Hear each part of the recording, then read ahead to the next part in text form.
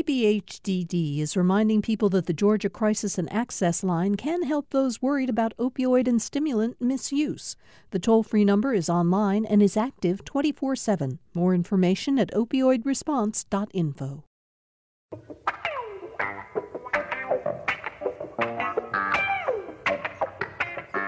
Thank you all for joining us for another edition of Political Rewind. Let me update you on the most important story, and the one that we're going to take up in just a few minutes, the story out of Brunswick, out of Glynn County, the shooting of 25-year-old Ahmaud Arbery. In fact, as I'm sure all of you know by now, because you've been listening to the news, Gregory McMichael and his son Travis McMichael have been arrested on murder charges and are being held in the Glynn County Jail. We're going to get into that case and all of the tortured path that it took to get to this point with our panel. Let me introduce the panel first, and then I want to take you through a timeline of that I think will help us talk about this in a very specific and precise way. Jim Galloway, the lead political writer for the Atlanta Journal-Constitution, is with us, as he is on Mondays and Fridays. You read him in the Wednesday and Sunday paper, and he oversees the Political Insider blog at ajc.com. Jim, how are things going for you out there in West Cobb these days? How are you holding up with your wife, Judy? We're doing fine. We're doing fine. We are tired of Netflix. So we have taken to watching The Neighbors Next Door, who are solving an ivy problem. They've imported about a dozen goats. And they're fun to watch. All right. All right.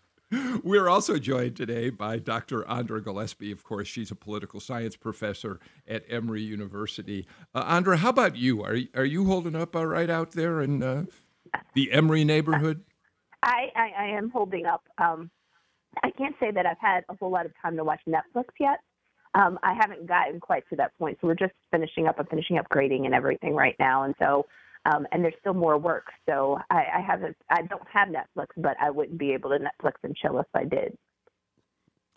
How has this worked for you, having to do this much of this semester by, I assume, Zoom or however you've been doing it? Has it worked well, or has it been really awkward?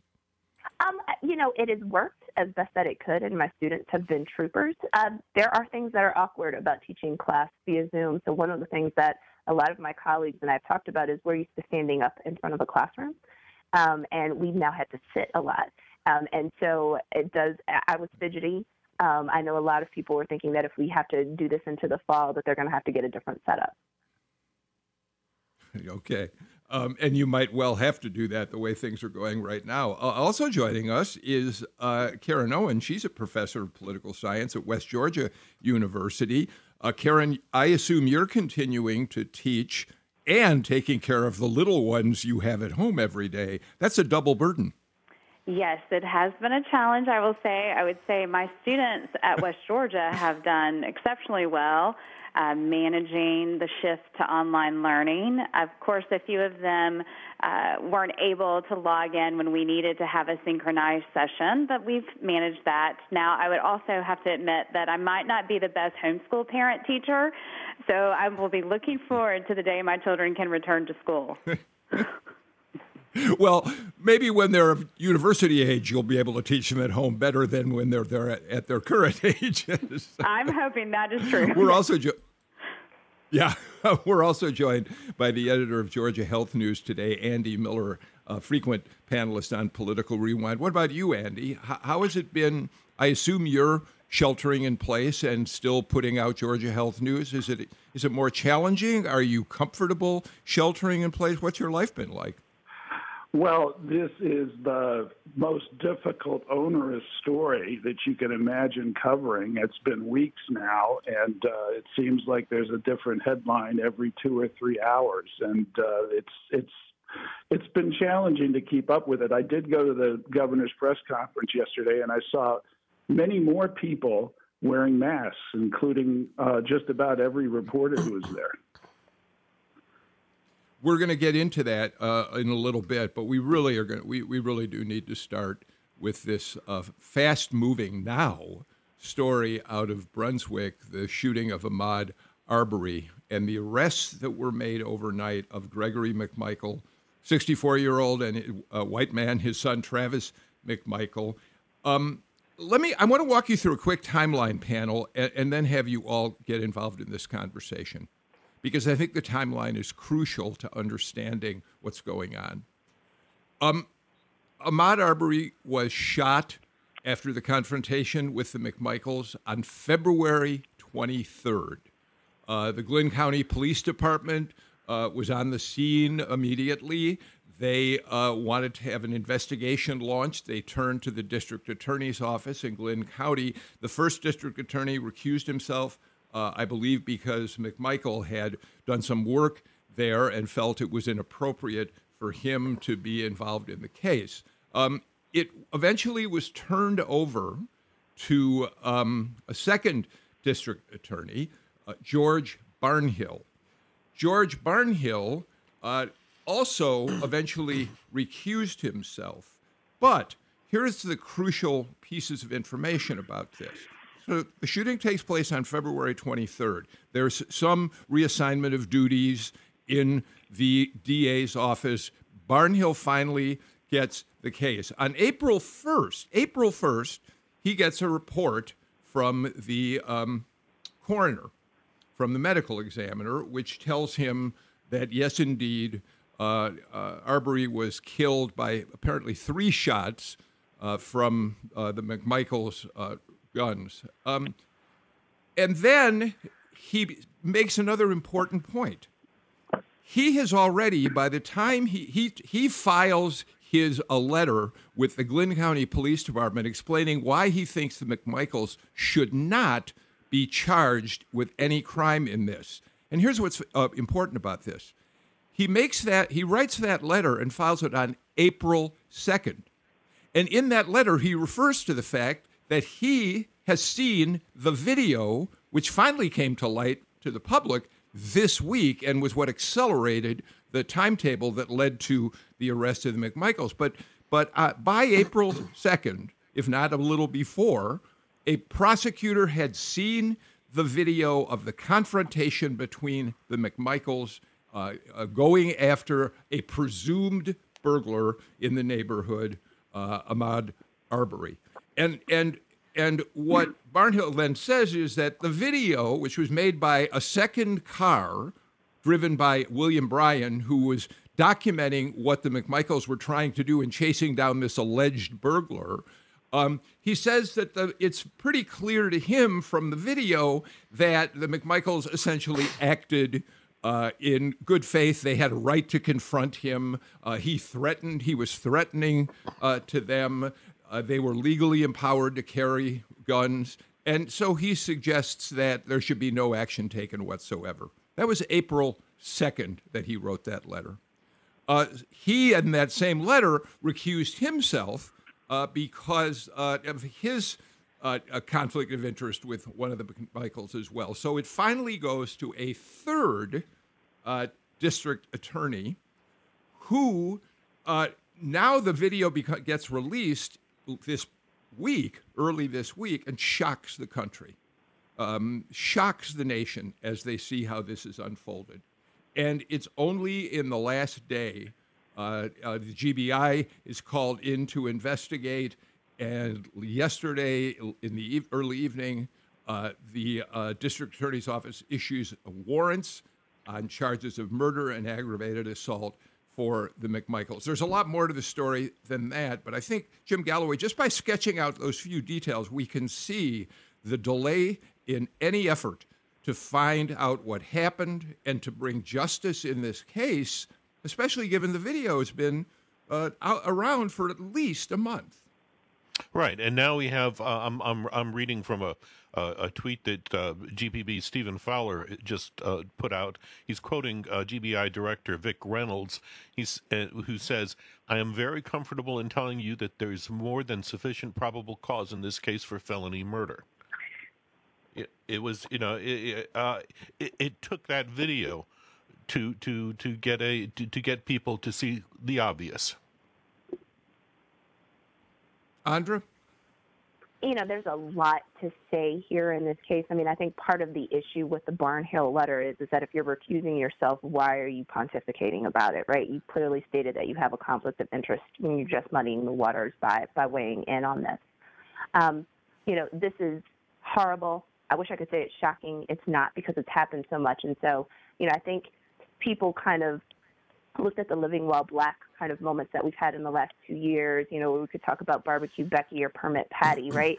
This is an extension of that, only this time somebody died. And to think about the notion of doing a citizen's arrest without, based on what I've heard from the reporting, that the, alleged shooters were doing, it didn't seem like they were catching him sort of in the commission of a crime. So the whole idea that this was a citizen's arrest just didn't make sense.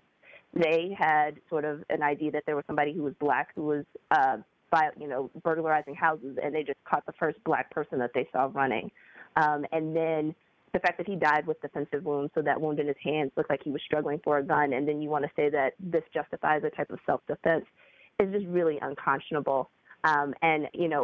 Today, if, because this is actually Ahmaud Arbery's birthday, activists have asked for people to run 2.23 miles sort of in honor of the day that he died. And I think, it's not enough, but it's fitting. And I think it's time that people say that this is enough and that we've got to stop this type of vigilante racist violence. Karen, one of the things Andra said is really worth pointing out. I'm glad she pointed it out.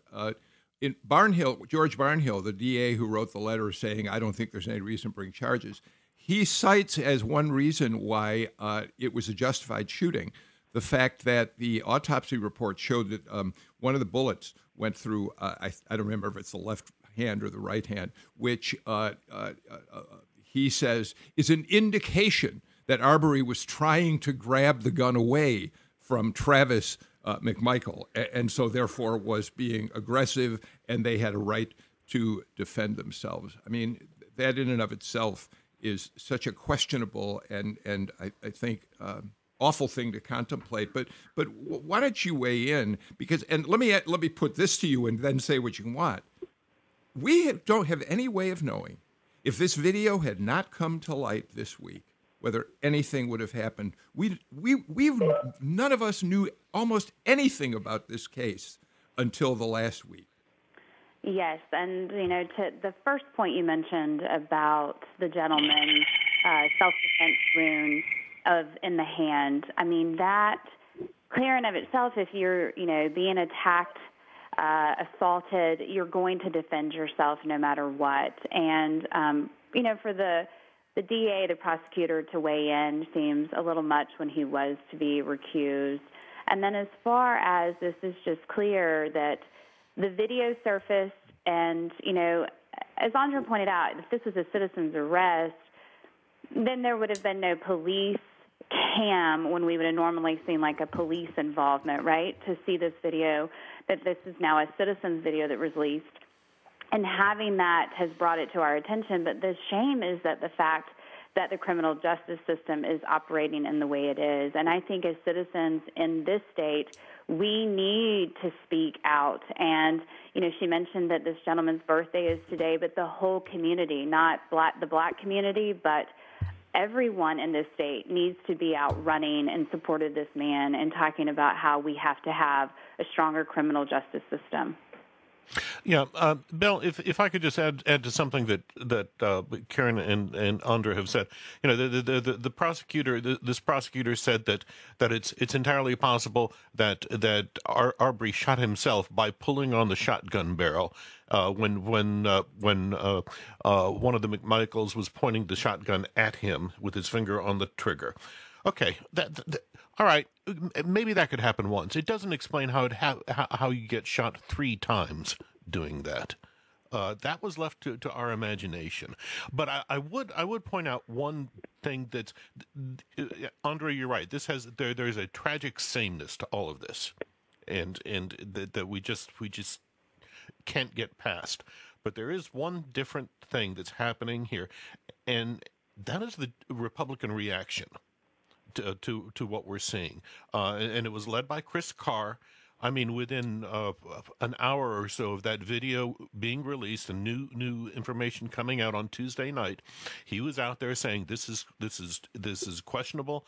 We need to take a very, very close look at it, and everything kind of fell in line from there. And you're seeing some very sharp comments from Republicans, from Buddy Carter, who's saying that we've got to look at the local prosecutors, at the local political operation, and you've got candidates elsewhere saying the same thing. And I think it's really time that this horrific crime. I think it's time for the hate crimes legislation that's been kicking around the General Assembly to actually be passed. This is a case in point. Stronger penalties for crimes committed based on race, religion, sexual orientation. We're one of the few states that doesn't have such a law. And this case shows, again, why it's needed. So, I mean, I think, Jim, I agree with you, and I, applaud Republicans for standing up for this particular issue. I think this one is pretty easy because it's so obvious. I think the harder questions come when the facts of the case are a little bit more ambiguous and more open to interpretation, that we start to see a more clearer partisan divide. But on this one, I applaud the unity that we've seen here, but I think it's because this one is so egregious.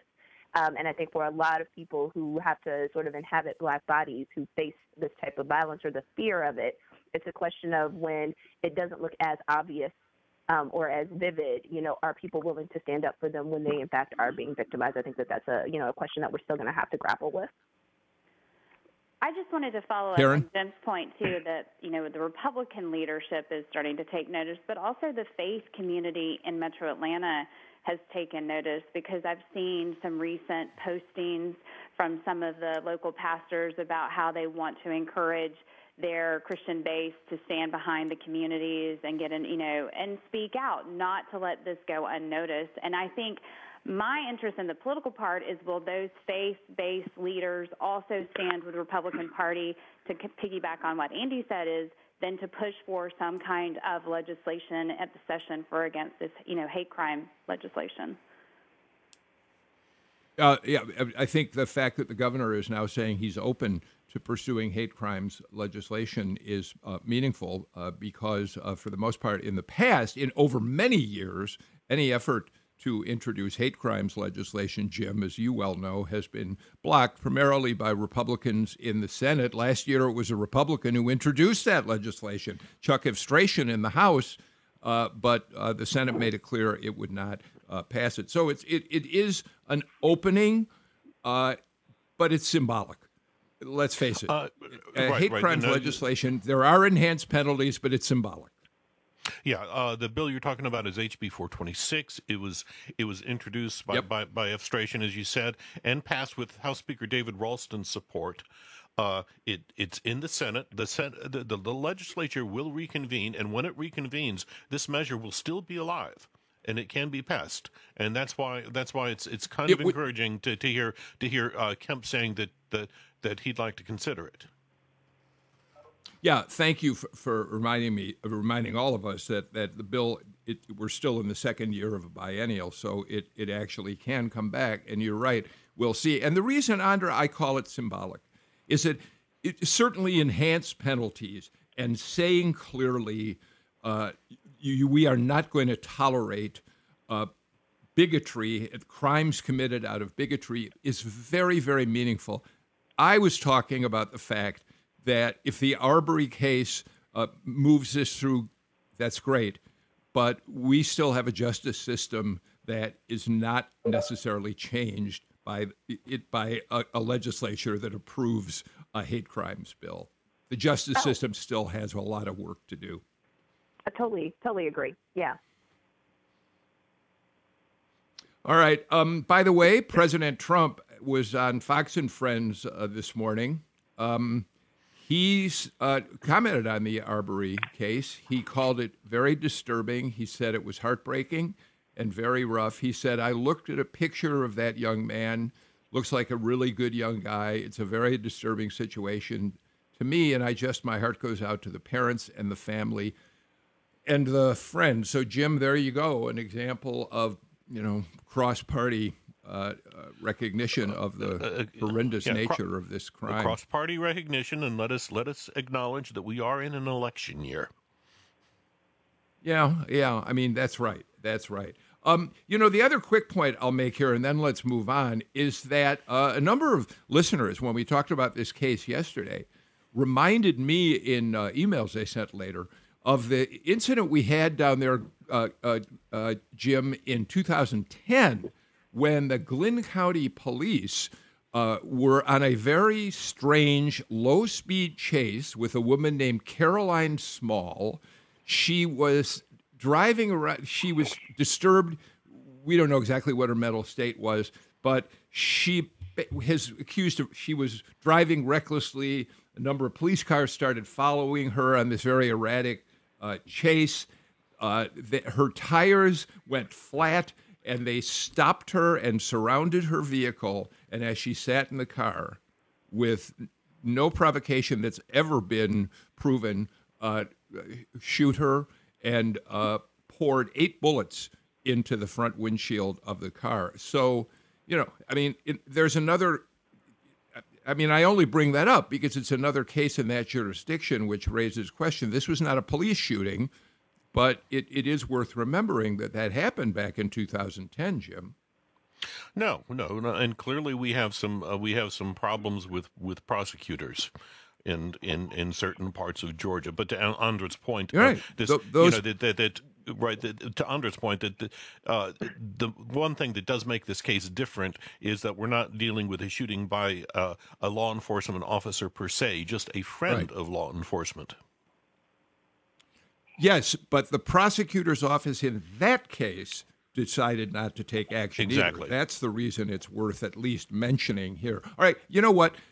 We will obviously continue to follow this case on Political Rewind, but we're going to move on. Let's talk a bit about what's happening with the virus. The governor did have a news conference yesterday. We'll talk about that in a couple of minutes. And Andy Miller, we're looking forward to getting your take on what's happening there. But let's get our first break of the show out of the way and come back with more on this Political Rewind.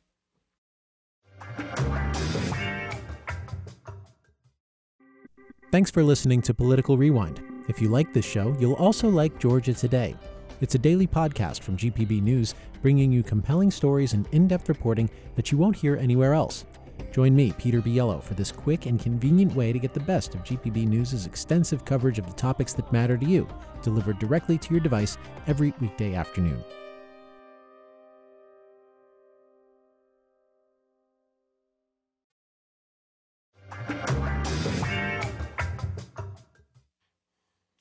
Welcome back to Political Rewind. I meant to mention before we took our break that if you want a real breakdown of how the incident unfolded on February 23rd in a suburb outside of Brunswick, we're posting on our social media platforms a link to a story LaRaven Taylor of GPB News did, in which she not only lays out the incident herself, but then includes a copy of the police report that was filed. So you may want to take a look at that. All right, let's move on. Andy Miller, you just told us at the beginning of the show you were at the governor's news conference yesterday, in which he talked about the latest in terms of the coronavirus in Georgia. What were the takeaways that were most important to you in what the governor said yesterday, Andy?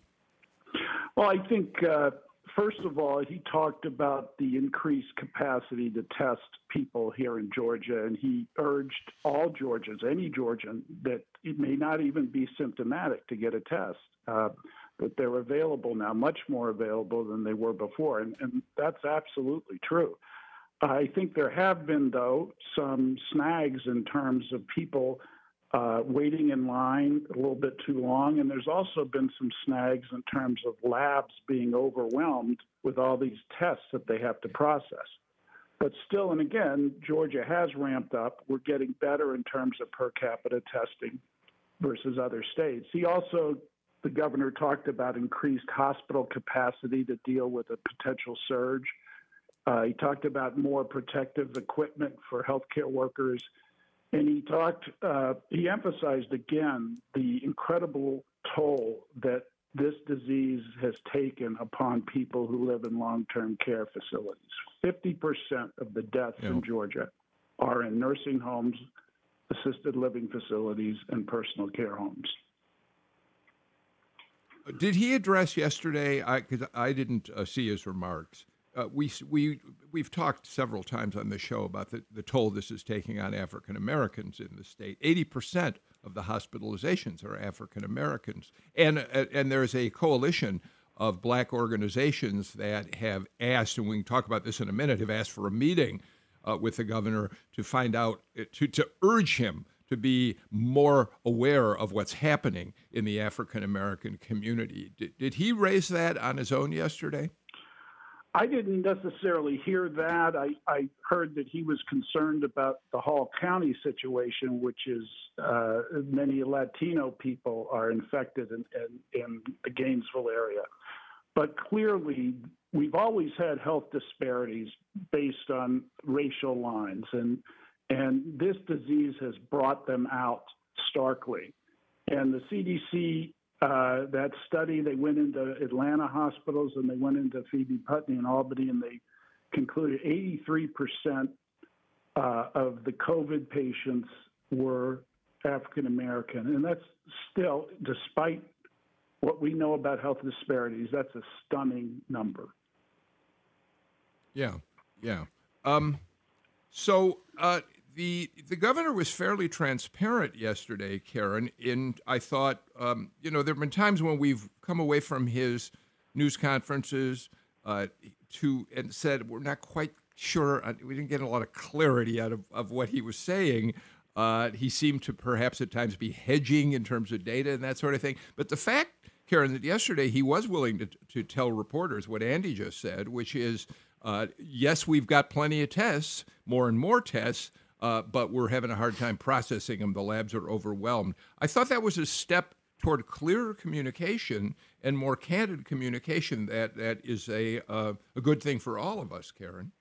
I think you're right in the fact that it is nice to hear that clear message coming. Of course, I think also the governor realizes that he has been receiving a lot of pushback. His approval's going down as he opened up early, so he does want to reinforce that he is looking and listening to the data and expertise and trying to share that very carefully with us. Jim? It's one question I would have for Andy, and Lord knows that he knows far more than the rest of us put together on the topic. Okay, we have the tests can be conducted. But what we have found is that there's a difference between the tests being conducted and the tests being processed. If I were to ring my testing site up and make a reservation and get tested, how quickly would I know whether or not I've been exposed? Well, that's a very good question. At the beginning of this pandemic here in Georgia, people would wait up to 10, 11, 12 days to get their test results. And what that would do they could test positive but not know it and be asymptomatic for days and days and days. And unfortunately, healthcare workers, especially nurses, will say that a lot of the infections among healthcare workers are people that they didn't know were positive, and then days later the test comes out and it is a positive, and the healthcare worker for those days has been exposed without the proper PPE or personal protective equipment. So when a lab gets overwhelmed, the chances of you getting your test back within 24, 48 hours is much less. Let me go back, Andra, to the African-American groups that are looking at having an opportunity of sending a letter to the governor saying they want to come talk to him. They're national organizations, local organizations, all mixed together. I guess the question would have to be, what do you imagine, and you're not part of these groups, obviously, what should they be asking the governor? What do they need to focus on with him, do you imagine? Well, there are a lot of things that I can imagine that they would focus on. I mean, one, I would point out that the governor's coronavirus task force certainly has ample representation from the civil rights community, has ample representation amongst African Americans. So like our friend Leo Smith, who's a frequent guest on the show, is a part of that committee. And so I think probably what they are going to want are greater lines of communication, and they also are going to want to know what kinds of targeted outreach efforts are being dispatched to communities of color to make sure that they're getting testing, to make sure that people know, where they can turn if they happen to be in a rural area where hospitals are, in scarce supply. And to just make sure that people are getting access to PPE and that the message is getting out about the steps that people can take to protect themselves as much as possible, even if because of out of economic necessity, they have to put themselves out there and put themselves in harm's way in order to earn a living. Well, I think one of the things you said there makes me think about yet another aspect of this. You pointed out that probably targeting communications at communities of African Americans who need more information, know where to go to get tested, how to protect themselves. I think it's interesting, Jim Galloway, that John King, the Hispanic commissioner of insurance for the state of Georgia, former police chief here, he's been dispatched to work with the Hispanic community up in the Gainesville area, where we had terrible outbreaks in the population of people who work on the poultry facilities up there, to help get the message out in Spanish, so the people in Hall County and surrounding areas are able to get the message as well. We also know that Hispanics have been disproportionately impacted by this disease. Right, and there's a dual motive here. Of course, one is humanitarian, and I think that's wonderful that Kemp appointed King as insurance commissioner when the previous fellow was indicted, but also remember that this is a $40 billion industry for Georgia, and the state wants to keep that going. I would also point out that I was talking to Michael Thurman the other day about DeKalb County is trying to distribute 10,000 masks. They're about halfway through that process right now, and he told me that one of the problems they're having is that among the skeptics in his community are young African Americans, and they're trying to reach out to them that way. He says he's got Killer Mike is going to get on say a few black radio stations to start trying to convince that section of the population that they need to mask up. Yeah. By the way, Michael Thurman will be on the show on Monday to talk about just what his efforts are. Karen? I was just going to follow up there with Jim's comment, and I think one of the important pieces of this is Kemp's, relying on another leader. And I think it is very important that we see very localized community leaders to, lead by example. So if they're going to be out in the community, wear those masks or be proactive in that communication so you're encouraging others to take steps to protect themselves and others around them, because a lot of our workers right now, frontline workers, they need those masks or they need other equipment to make sure that they are being protected. And I think we have some community leaders. They don't have to be local elected officials, but they can just be leaders in the community that can lead by example, and that will help in some of these ways to protect our citizens. I thought, Jim Galloway, that leads me into giving you an opportunity to talk about the truly wonderful column. Have you put it? Is it up on the AJC website at this point? Yeah, it's up there. You talk about leading by example. You talk about the difference between President Trump in Arizona visiting a mask factory and not wearing a mask, and Governor Kemp going to South Georgia, going to Albany to visit Phoebe Putney and that medical center down there, and remaining masked the entire time. Tell us about your column. Just give us a little insight about what you were writing, and I want the panel to get engaged. Well, it was not just the trip to Albany, which was on the same day that Trump went to Arizona, so there was that contrast. But on Thursday he tweeted out a photo of of himself getting a haircut, and he was masked, so was the barber. And my point was twofold. Just to give him credit on two counts. Number one, we have this just terrible debate springing up in which masking or unmasking has become a political decision, and by coming down on the side that he came down, Kemp is essentially he's going a little bit toward depoliticizing that issue. But it's also, look, we are opening the economy, and in doing so, we know more people are going to die. We just have to make the choice of how many we think that's going to be, all right? And we know who is going to die, elderly and the infirm, but most particularly the low-wage workers who don't have the financial wherewithal or the jobs that allow them to shelter in place. They're the ones who are going to be vulnerable. And wearing a mask is a cloth mask of the type that he was wearing. It's not to protect you from the outside world. It's to protect the outside world from you. And my point is that if you are going to face a grocery clerk, then that mask isn't just about public health. You're showing her respect. You're showing him respect for risking their lives for your benefits, because their world is a lot more dangerous than yours.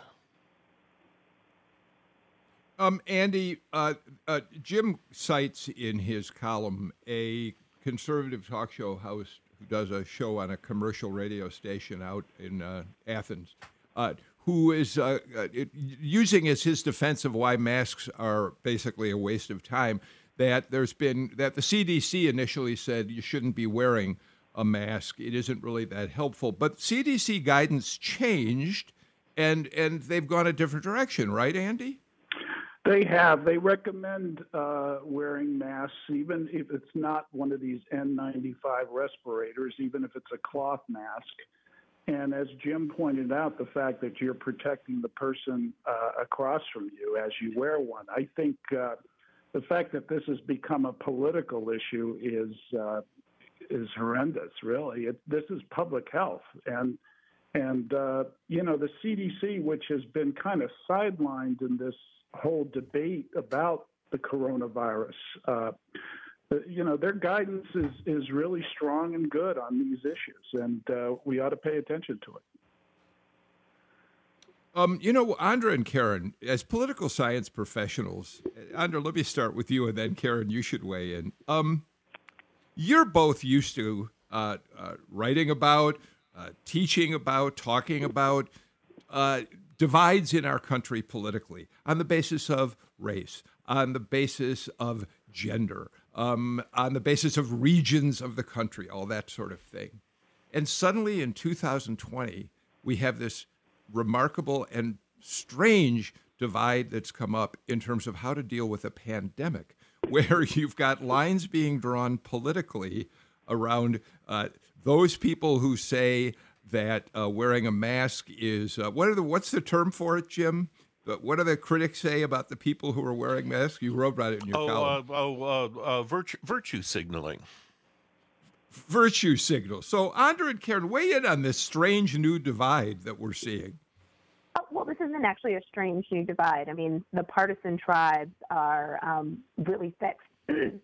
Excuse me, and they're much more acute, and they've affected and permeated almost every aspect of our lives. And so we could go back to public opinion data where people don't want to marry or date outside of their political party, and where people object more strenuously to people, having their children being involved romantically with folks from a different party than they, would be of having, partners of a different race.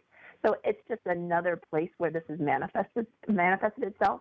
And so wearing a mask becomes a certain type of shibboleth, but it also reflects this comfort level and sort of ways that we value not just science, but how we value expertise. And so I think the attitudes is that if you don't say it perfectly the first time, or you can't update based on new information, then clearly you must be wrong, and therefore I don't have to listen to you. And it's the type of arrogance that could cost somebody their health or their life. It's also really disrespectful. And I think that was what Jim was pointing out here. But, I mean, it reflects these other sort of larger ideological issues in terms of what people's worldviews are. about addressing these issues. So, I respect Governor Kemp for going out and wearing a mask. I think in terms of moral leadership and just the symbolism of going out and saying that I'm going to take proper precautions if I'm going to take certain risks in certain areas of my life is something that's actually really admirable. And President Trump doesn't realize that he undermines his own authority when he goes and does stuff like go to a mask factory without wearing a mask, or, as has now come up in the last 24 hours, if he doesn't self-quarantine now that his valet has contracted coronavirus, right? Like, you've got to model good behavior. And there's the stuff that you can disagree about, but then there's the basic stuff that you shouldn't disagree about. And your example is the type of example that could, cost other people their lives. Like, I had to have a conversation with my 6 and 9-year-old nieces about why you shouldn't ingest cleaner. And I shouldn't have had to have that conversation with them about that, right? And the fact that my 9-year-old niece could say matter-of-factly when she was queried by both me and my sister-in-law that you die if you do that, right, is an example of sort of what happens when you're ceding moral authority, when you're kind of ceding the platform that you have. There's been a lot of misinformation about this disease, and I think that whether it was the lupus drug that Trump promoted early on that is shown not to be effective at all, and it's just which is why we need the scientists, the public health people like the CDC out front to give the right, accurate information. So I would just Karen, why don't you get in before a break? Yes, I would just follow up, with what Andra said about we are still seeing the divisions within America, and a lot of it's being, raised and by those who are talking without consistent messaging. One thing I think this kind of goes back to that ideological divide is what you think the role of government is, and how do you value freedoms, individual responsibility versus the collective good. And so some citizens right now are really, holding tight and firm to this is my individual freedom to do as I want, and I need to be going out and doing many things that affect my livelihood, but I don't want to think about others, whereas there are many others who are looking at the collective good of public health, like I need to wear this mask. I need to stay at home because I want to connect. I want to protect and help my community. So I think we're seeing that division. And then again, like she said, it's about modeling from the leadership. Are people giving us those examples that we understand in crises and pandemics, there is the role of government. Government has to step in, and that, no matter where you lie on the political spectrum, you have to trust that there are experts who this is their job to look into details, to look at the science, look at the data, and share that so that we all are safe for the general welfare, right? That's part of the first part of the Constitution, right, to protect for the general welfare, and that is, at this time, what we need. Jim, before we get to this break, I want to add this and get your feedback. In fact, any of you are welcome to weigh in. I think there's a new storyline developing that's really potentially troubling. We already know that that the president and to some extent Governor Kemp have said, we want to safeguard these communities across the state, across the country, but you have to step up. You have to be involved. You have to practice social distancing and take the other measures that will keep you and others safe. And there is something to that. But Jim, I think a storyline that's developing that's going to become increasingly difficult to grapple with is employees of stores are suddenly being challenged. We've had we've had a killing, we've had a murder in a store in which an employee tried to stop a woman who was not wearing a mask from coming into the store. She came back with her husband. He shot and killed the employee. And across the country, we're hearing increasing stories about employees who are being put in a position of trying to enforce rules for social distancing, for masking. It was never part of their responsibility. And as things start to open up, I think we're going to be hearing more. There was an incident at McDonald's, a similar incident where a woman was not allowed in without a mask. This happened just yesterday. She came back and started shooting at people in the store. This is terribly disturbing. Right, and it's interesting, and because it goes beyond whether the state, the local government has a mandate for wearing a mask.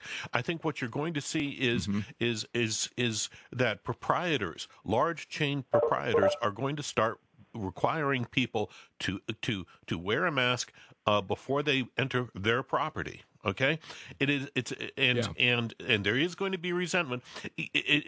There's a strange parallel between this and to debates over carrying firearms. You know, in Georgia, that debate ultimately came down to whether a property owner had the right to control behavior on his or her property, and we see the same thing happening here.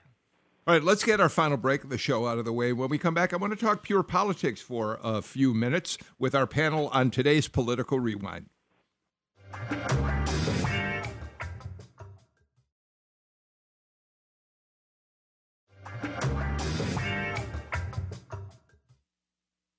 Karen Owen of West Georgia University, Jim Galloway of the AJC, of course, Andy Miller, Georgia Health News, and Andra Gillespie join us today for the panel. Andra Gillespie, you are the data cruncher among the people who do Political Rewind. So I want to ask you your thoughts about a piece.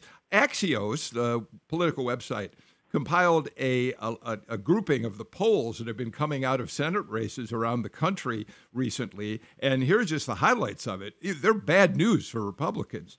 Here's what Axios says various polls are showing. In Montana, Steve Bullock is beating the Republican incumbent Steve Daines by 7 points right now. In North Carolina, the Democratic candidate, Cal Cunningham, is ahead of the incumbent Republican, Tom Tillis, by 9 points. In Arizona, Democrat Mark Kelly leads incumbent and very, very vociferous Trump supporter Martha McSally by 8 points.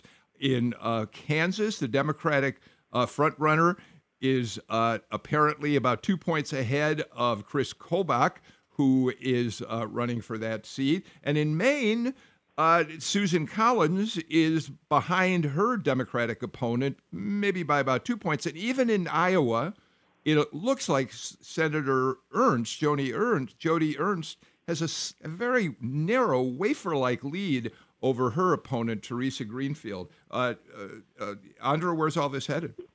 Well, I mean, I expect that this is going to be a competitive Senate season. It was already set up to be that way. So compared to 2018, where there were more vulnerable Democrats who were running than Republicans, this seat had more, this race has actually more Republicans who are competing, and they are competing at a time that's probably more adverse to them. And so it's not surprising that you would have seen that. I mean, I think it's also important to point out that if you look at Maine and Iowa and Kansas, right, these are close races. So, I mean, I wouldn't predict on anything in May for November because a lot can change between now and then. But the margins are actually, much more narrow, and statistically we would say that they were a tie. And, Democrats also have a fight on their hands in Alabama in order to keep Doug Jones's Senate seat. So we would be remiss if we didn't miss that. So I think, there are a couple of issues that could be at play here. It could be that down ballot President Trump's coattails are not particularly effective right now. And so he's got a lot of ground to catch up, not just for himself, but also in the hopes of not dragging down other candidates. And, people are looking at sort of how Republicans in the Senate are, addressing the pandemic. They could be looking at how they support or do or don't challenge President Trump. And so I think just everybody has to be prepared that this is going to be a long slog, and that, no party is going to win in a cakewalk, and that this is going to be a really competitive season, and that Democrats are going to try to leverage some of the disadvantages that Republicans have created for themselves. So, Karen, let's bring it home. Kelly Loeffler has, since being appointed to the job, has been a vociferous supporter of President Trump. She's tied herself at the hip to him. But is she, among others who are trying to hold seats, going to have to be careful about how they relate to President Trump if his approval numbers through the virus continue to decline? Yes, I think she has to be very strategic in how she aligns herself with Trump and her work in the pandemic. I mean, obviously, a lot of reports have come out about this financial concern that she, profited because of inside knowledge she had gained. And so I think she has to be smart. She's also running in this extremely large field for that seat. There's, 21 candidates. She's going to have a formidable challenge from Doug Collins, and he's getting other support. So I think, yes, she has a really tough time if she maintains the seat or if really a Republican can keep that seat. Yeah. Hey, Bill, Jim, why don't you weigh in? But as you go ahead. No. I was going to say it's what I see happening with Loeffler is that the rationale behind her appointment by Governor Kemp to Johnny Isaacson seat is really coming under a lot of stress. It's not just the stock trades that she's conducted. She is the payout she took from the Intercontinental Exchange when becoming senator is another thing. She got $9 million. It kind of undercuts the financial sacrifice that she's claiming she's made. Most importantly, Karen Handel on Thursday endorsed Doug Collins. Karen Handel is trying to reclaim the 6th district. She is dependent on this move by Kemp that was supposed to keep suburban women from fleeing the Republican Party.